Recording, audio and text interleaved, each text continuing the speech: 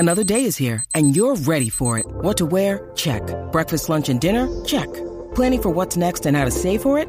That's where Bank of America can help.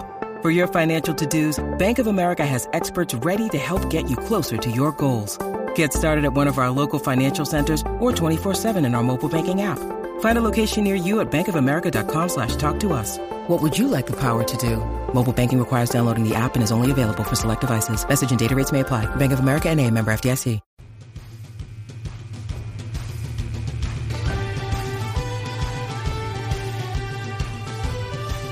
Welcome to Irish Illustrated Insider, brought to you by IrishIllustrated.com. It is the Monday after Notre Dame's 39-10 victory over Nevada. I'm Tim Priester with Pete Sampson and Tim O'Malley. And, I think last week when we started the show on Monday, I started by saying there were a lot of good things that happened today. And, of course, they lost a football game. But really, in 2 weeks, there have been a lot of young, quality, talented football players that have emerged for Notre Dame. More so against Nevada, of course, than against Texas. Yeah, I mean, that's what the game was supposed to be about, and it was. And it was just sort of a game where Notre Dame took care of business. But to me, the story of the game is still Shaun Crawford. The most important thing that happened in the game was Shaun Crawford's Achilles tendon tear. Everything else that happened was fine. Kaiser played very well. Got some young receivers who were their first career catches. Dalen Hayes, Khalid Kareem got in. Dante Vaughn got in. Devin Sutzel played the whole game. There's a lot to like about Notre Dame's defense in 2018 based off Saturday.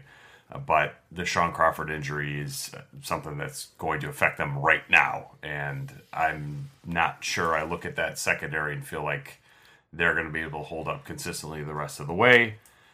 Fortunately, they play a lot of unproven quarterbacks and maybe not a lot of good quarterbacks, so that will help the cause. But there is a lot of pressure on the secondary now with Crawford out. Look, we like Nick Coleman and we like Dante Vaughn from camp and Troy Pride and Julian Love, but they also don't have their backup to Shaun Crawford, and it's Nick Watkins. So they are on quarter number 4 in game number 3, and I don't know what they were going to do with the nickel. It looked like maybe Julian Love was going to be the nickel. They're going to give that a shot with Crawford on the left side. Now I think they have to, and you got to go with Nick Coleman, who is better than he looked against Texas. I think every media member that covered Notre Dame in August was impressed with Nick Coleman. He looked, clearly it did not work out for him against Texas, but he's better than that. But no matter what, he's their 4th corner, because Nick Watkins was their 3rd corner, and it doesn't seem like he's going to play this year, according to Brian Kelly on Sunday. Yeah, Pete, I agree with you. I mean, I don't think you can overestimate the loss here, Shaun Crawford. And I don't even think we saw... we haven't even seen the best of Shaun Crawford point, yet. People are probably wondering why we're saying this. He is very good. He's so competitive. He was beaten on that play and turned it into, from your point of view, as a pass breakup or a forced fumble. And that's just the type of player he is. Saw, and again, because it was a practice situation, we saw the best of Shaun Crawford, so we know what he was capable of doing, and we hadn't even really seen that. Against Texas, although, his presence on the field is so significant because he's the fastest corner they have. He has the best recovery of any defensive back that they have. It's a significant loss. I do think Coleman competed very, very well. I think Julian Love is maybe a guy that may end up pressing or could end up pressing for time, although he's now the nickel. Yeah, he's now the nickel back. Different position, but I continue to love what we see from Devin Studstill. He's a player. He's a physical player. He's enthusiastic out there, so I think he brings them some things. But there's no doubt. I mean, this is a significant loss, and we'll see when it really shows up depending upon the development of the opposing quarterbacks. Yeah, in terms of Notre Dame offensively, Sean Kaiser, I thought, played really well. I think that we need to probably check the term great on him now, just because we've seen the highest end. Yeah, this was really good. I'm holding him to a ridiculous standard at times now, because the 3 incompletions, those are the ones. Yeah, no, I was thinking that he missed those 2 throws that he should have hit. He should have. Yeah, but I need to dial it back because I expect him to be perfect. Because he is so. Yeah, he didn't miss anything else. Yeah, it definitely says a lot about where he is as a quarterback, and he is everything that Brian Kelly wants in a quarterback, which is, I think, why ultimately we thought he was going to win the job anyway.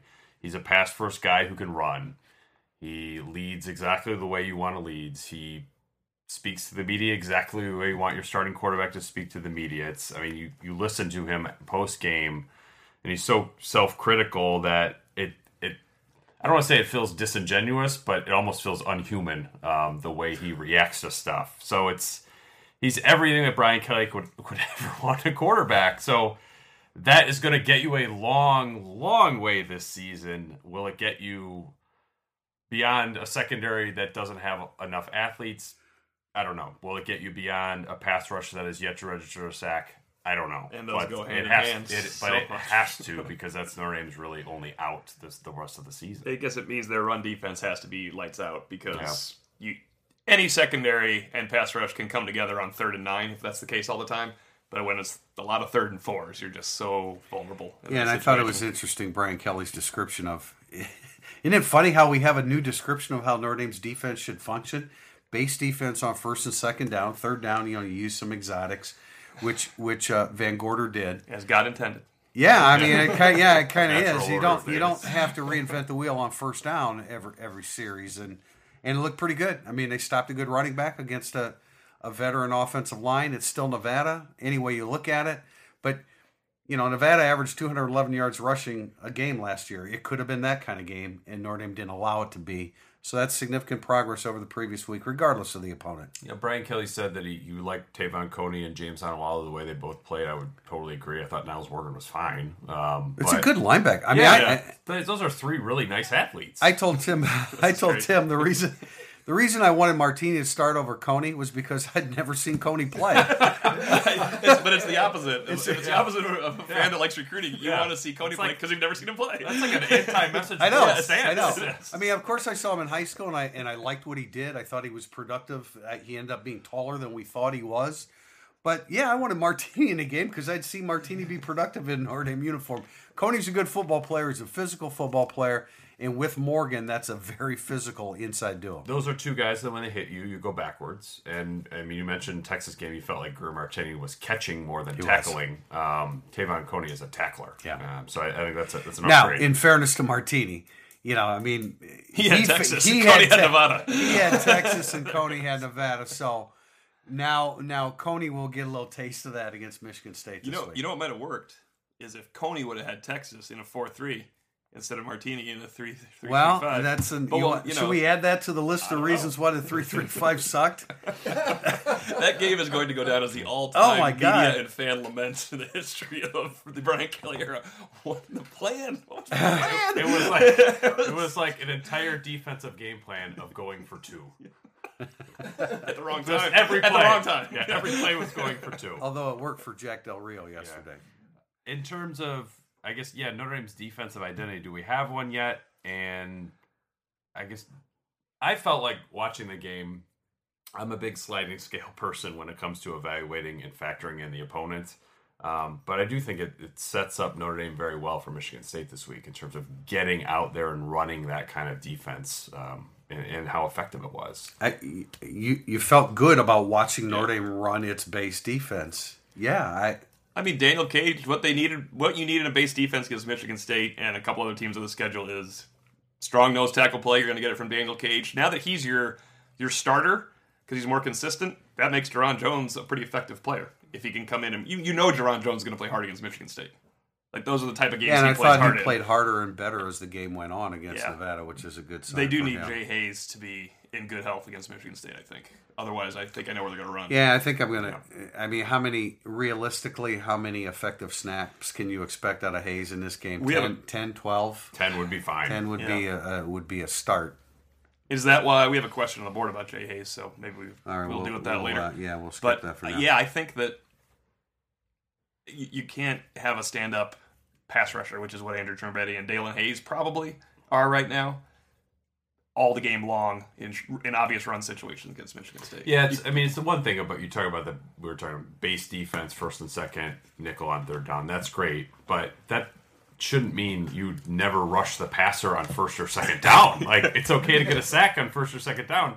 And the way they're configured right now with Trombetti, Tillery, Cage, Rochelle, you don't have a pass rusher out there.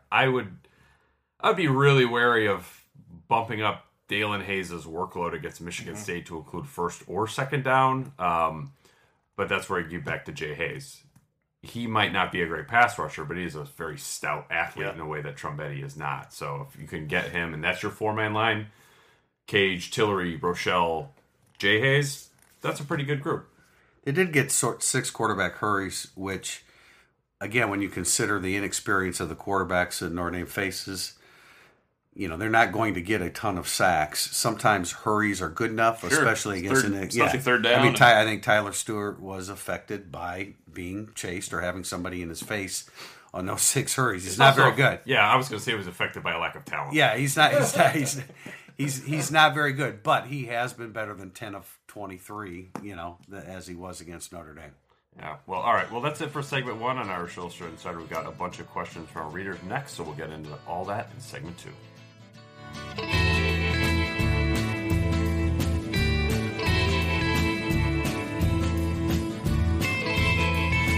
Welcome back to Irish Illustrated Insider, brought to you by IrishIllustrated.com. We're at segment 2, Burning Up the Boards, where Porta ND asks, what's the deal with Jay Hayes? If he's truly not healthy enough for snaps, why would he be risked for only 5 to 6 garbage time snaps on Saturday against Nevada? Just get back in the flow. I mean, it's not like Jay Hayes played 25 games. If Jay Hayes was a veteran who had played a lot, I agree. You just trot him out there against Michigan State for the first time, but I think it was his 4th career game. First since Music City Bowl. Yeah, I'd say, testing it out, see how you feel, get good treatment this week. But I mean, considering the high ankle sprain prognosis, which is usually like season ending sometimes, it feels like, it's good that he played, because now he definitely will play against Michigan State. I think he needs more than 10 snaps that Pete referenced in the last segment, though. If he's capable at all. Well, that's what I was trying. Well, how many effective snaps can you count on? If you said 10, I'd take it. You'd take that, of course. Mm-hmm. You'd like it to be a little bit more. But look, when a guy's come back from an injury, you reach different plateaus, different levels of recovery. He had reached the point where, okay, he's good enough to get back in there, but he's not 100%. So Notre Dame doesn't want to put him in a high leverage situation. They got him into the second half. He had a really nice late pass rush in the fourth quarter and gotten, I believe maybe Ganji was in by then.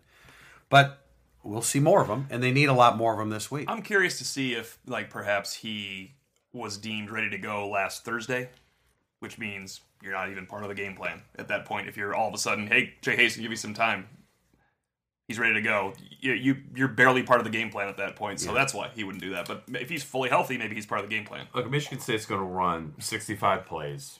You figure third downs, 15 of them. If Jay Hayes can cover 25% of those first and second down plays, which is 10 to 15 snaps, great. That's a pretty good place for Notre Dame to be. Yeah. Fresh 1619 asks, how would you rate the tight end play through 2 games? They are invisible in the pass receiving game, but is that because they are blocking well? No. I wouldn't say it's because they're blocking well. I wouldn't rate them at all. I mean, it's like incomplete. You'd be generous to give them an incomplete. That position is completely anonymous right now, invisible, as Fresh 1619 said. It's been a disappointment. Both throws to a tight end in the Texas game, one should not have occurred, should have been intercepted, and the other one was a 7-yard out to Durham Smythe. That's the only time we looked at him. I don't think they're open. It's not like we're looking at. We all watched. They weren't open against Texas. The 3 of us watched separately every snap of that game. It wasn't like I was looking at Nick Wisher running by or carving out space and getting open, which, I'm not going to be surprised anymore because Brian, this just doesn't work out from August. It was addressed on Sunday in his teleconference. Brian Kelly said they're in the progressions. Really, he didn't say this, but that really comes down to Kaiser then getting to that part of the progression and going to him. But look, Stefferson established himself on Saturday. Sanders established himself. Corey Holmes had 1 catch, his first career catch, a huge one, 3rd and 14, gained 15, ran a good route. He avoided a tackle to get to the first down. They threw to Claypool. St. Brown continues to. There's a lot of people that we want to see catch the football. The tight ends are really kind of last on the priority list right now. Notre Dame's 4th best receiver, probably Stefferson. We're counting Hunter in there. 4th best receiver, Stefferson, is a much bigger weapon for Brian Kelly than the tight end is right now. That's what you have to look at because you can't play them all at the same time. Doesn't mean you should ignore tight ends. I think they can have a role on 3rd down, and Nick Wisher could be a guy to use at some point. But the receivers, the young guys, They are better right now than the tight ends. And back when Notre Dame was playing 2 and 3 tight ends, it's because those tight ends were better than the backup receivers. Here's the progression for DeShone Kizer. 1, Torrey Hunter. 2, Equanimeous St. Brown. 3, C.J. Sanders. 4, Josh Adams. 5, run it myself. 6, tight ends. They're the 6th option. Yeah. And that's okay. I mean, because the other 5 options are pretty good. I think they're further down than that. I think there's some other 6. receivers. Why isn't there another receiver in the game? Me? No, I mean, looks for the there's receiver, some not in other the young game. receivers that you'd rather. He's doing a real play, though. You Yeah. can't have 9 guys Oh, out I there. got you. Oh, I got you. Oh, okay, I got you. Is McGlinchey open? Shovel pass. CJ Irish fan, it's obvious the O-line is not as cohesive as we expected. The talent and coaching is there, but can this group get it together for Michigan State? It's a good question. I think it's a legitimate question. I don't think that they've meshed yet. You know, I thought it was interesting, the comment that Harry Hiestand made to the NBC broadcasters pregame, Friday night, I guess, was that, you know, it's not like McGlinchey and Nelson are really experienced starting offensive linemen, and McGlinchey's playing a new position, and I think it kind of looks like it. They're not meshed. I'm really not sure how they could be when you consider how little starting experience they have and how little that they've played together. We have the expectation that they are, and then we don't help anything when we come out of a practice and you know, praise McGlinchey and Nelson because they're burying people. That doesn't speak to cohesion and meshing. They're just not there yet. So will they mesh to the extent that we would like to see against a Michigan State? You know where the Michigan State ranks on my first rate chart in D-line, linebacker, secondary? Not low. Real high. Real high. So, you know, maybe not. It's probably going to be a low-scoring game or lower scoring. I mean, it's going to happen at some point, and I think it's sort of the opponent is almost irrelevant to me. At some point, this line will just, we haven't figured out. It's going to happen. It could be Duke. It could be Duke. Could be Duke. Could be Stanford. Could be Virginia Tech. But it could happen at any moment. But I agree with the tenor of the question where McGlinchey and Nelson haven't been as amazing as we thought they were going to be. They haven't been. Somebody said bad. They haven't been bad. They've been inconsistent.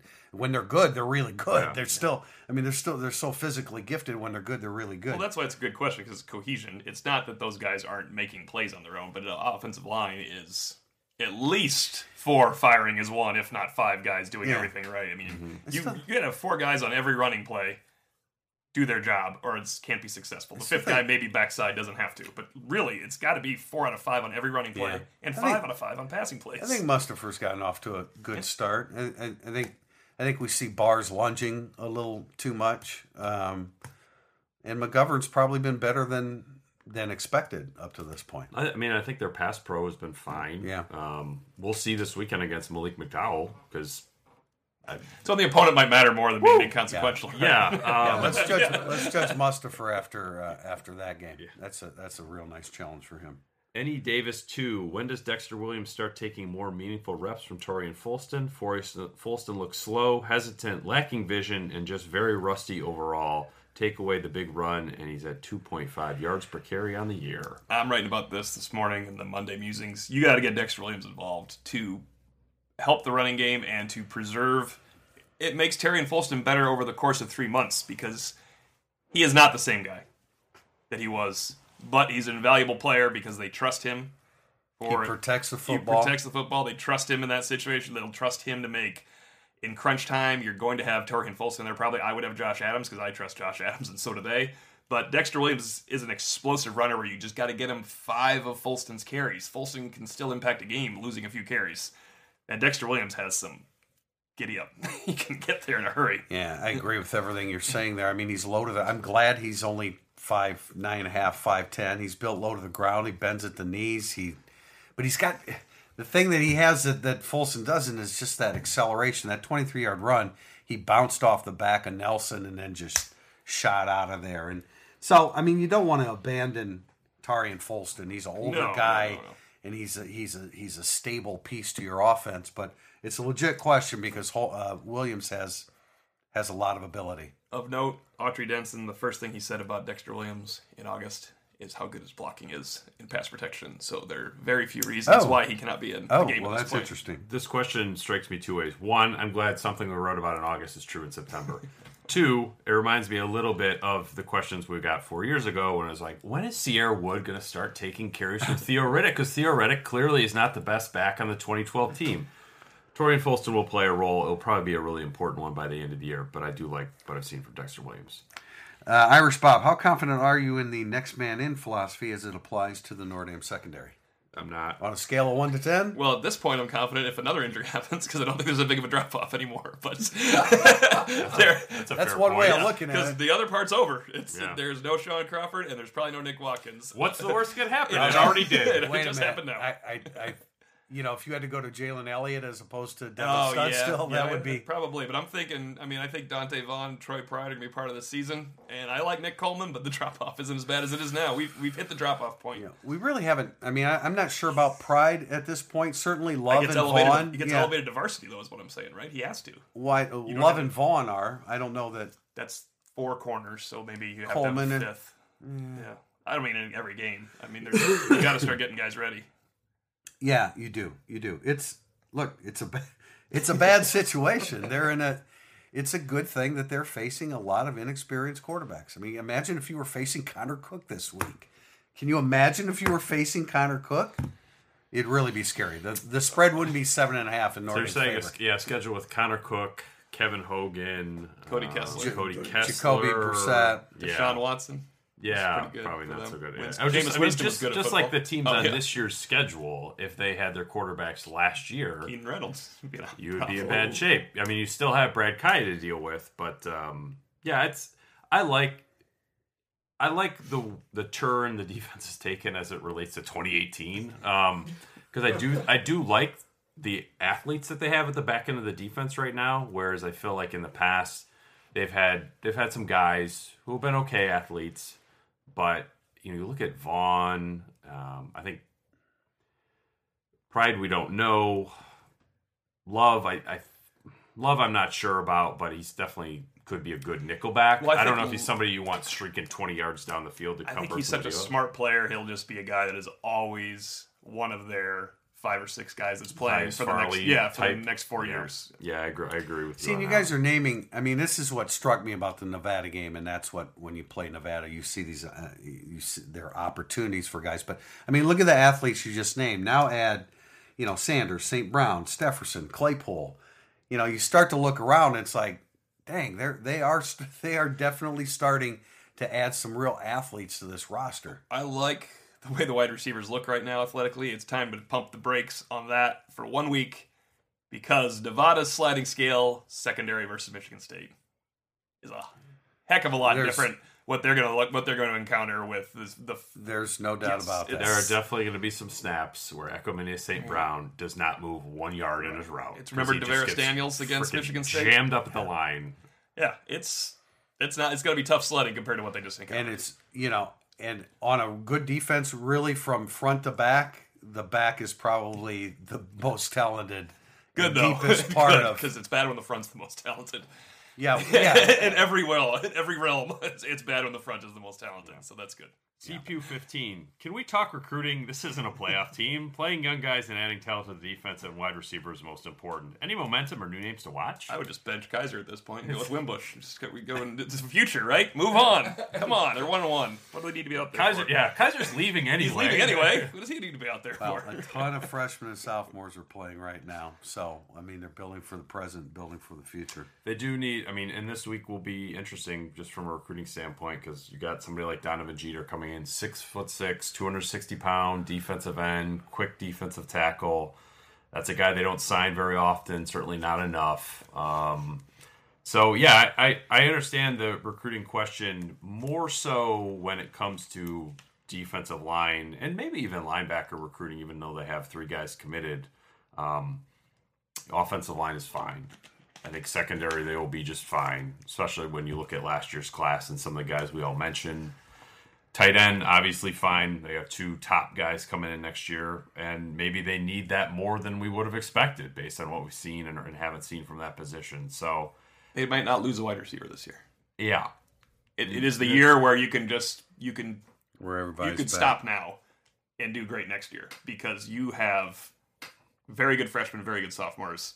And You expect Hunter to be gone, though. I expect him to be gone, but I mean, he's got to play better to go anywhere besides just graduate and stop playing football. But he's the one. And look, if Corey Holmes ever develops, he's got 3 more years. The whole sophomore class has 3 more years, and all the freshmen have 3 or 4. So I think they all have 3 now. Oh, McKinley did play. McKinley did play. Yeah. But that's pretty good going into if you're looking for the future. Yeah, and I mean, look, running back, they're fine. Yeah. I mean, they've got one of those 2 sophomore backs will be a senior. McKinley could still preserve a year. They could have a phantom injury, a broken heart. Yeah. you know. I mean, it's still conceivably he could still DNP preserve. Wised up. I guess you could say that about all the freshmen, but he's a guy that's probably not going to be in the mix. Hard to see where he's in. So if he were to have any type of injury that would set him back in practice, they could still make the claim. Happens at least once every other year. It does. And it happens everywhere.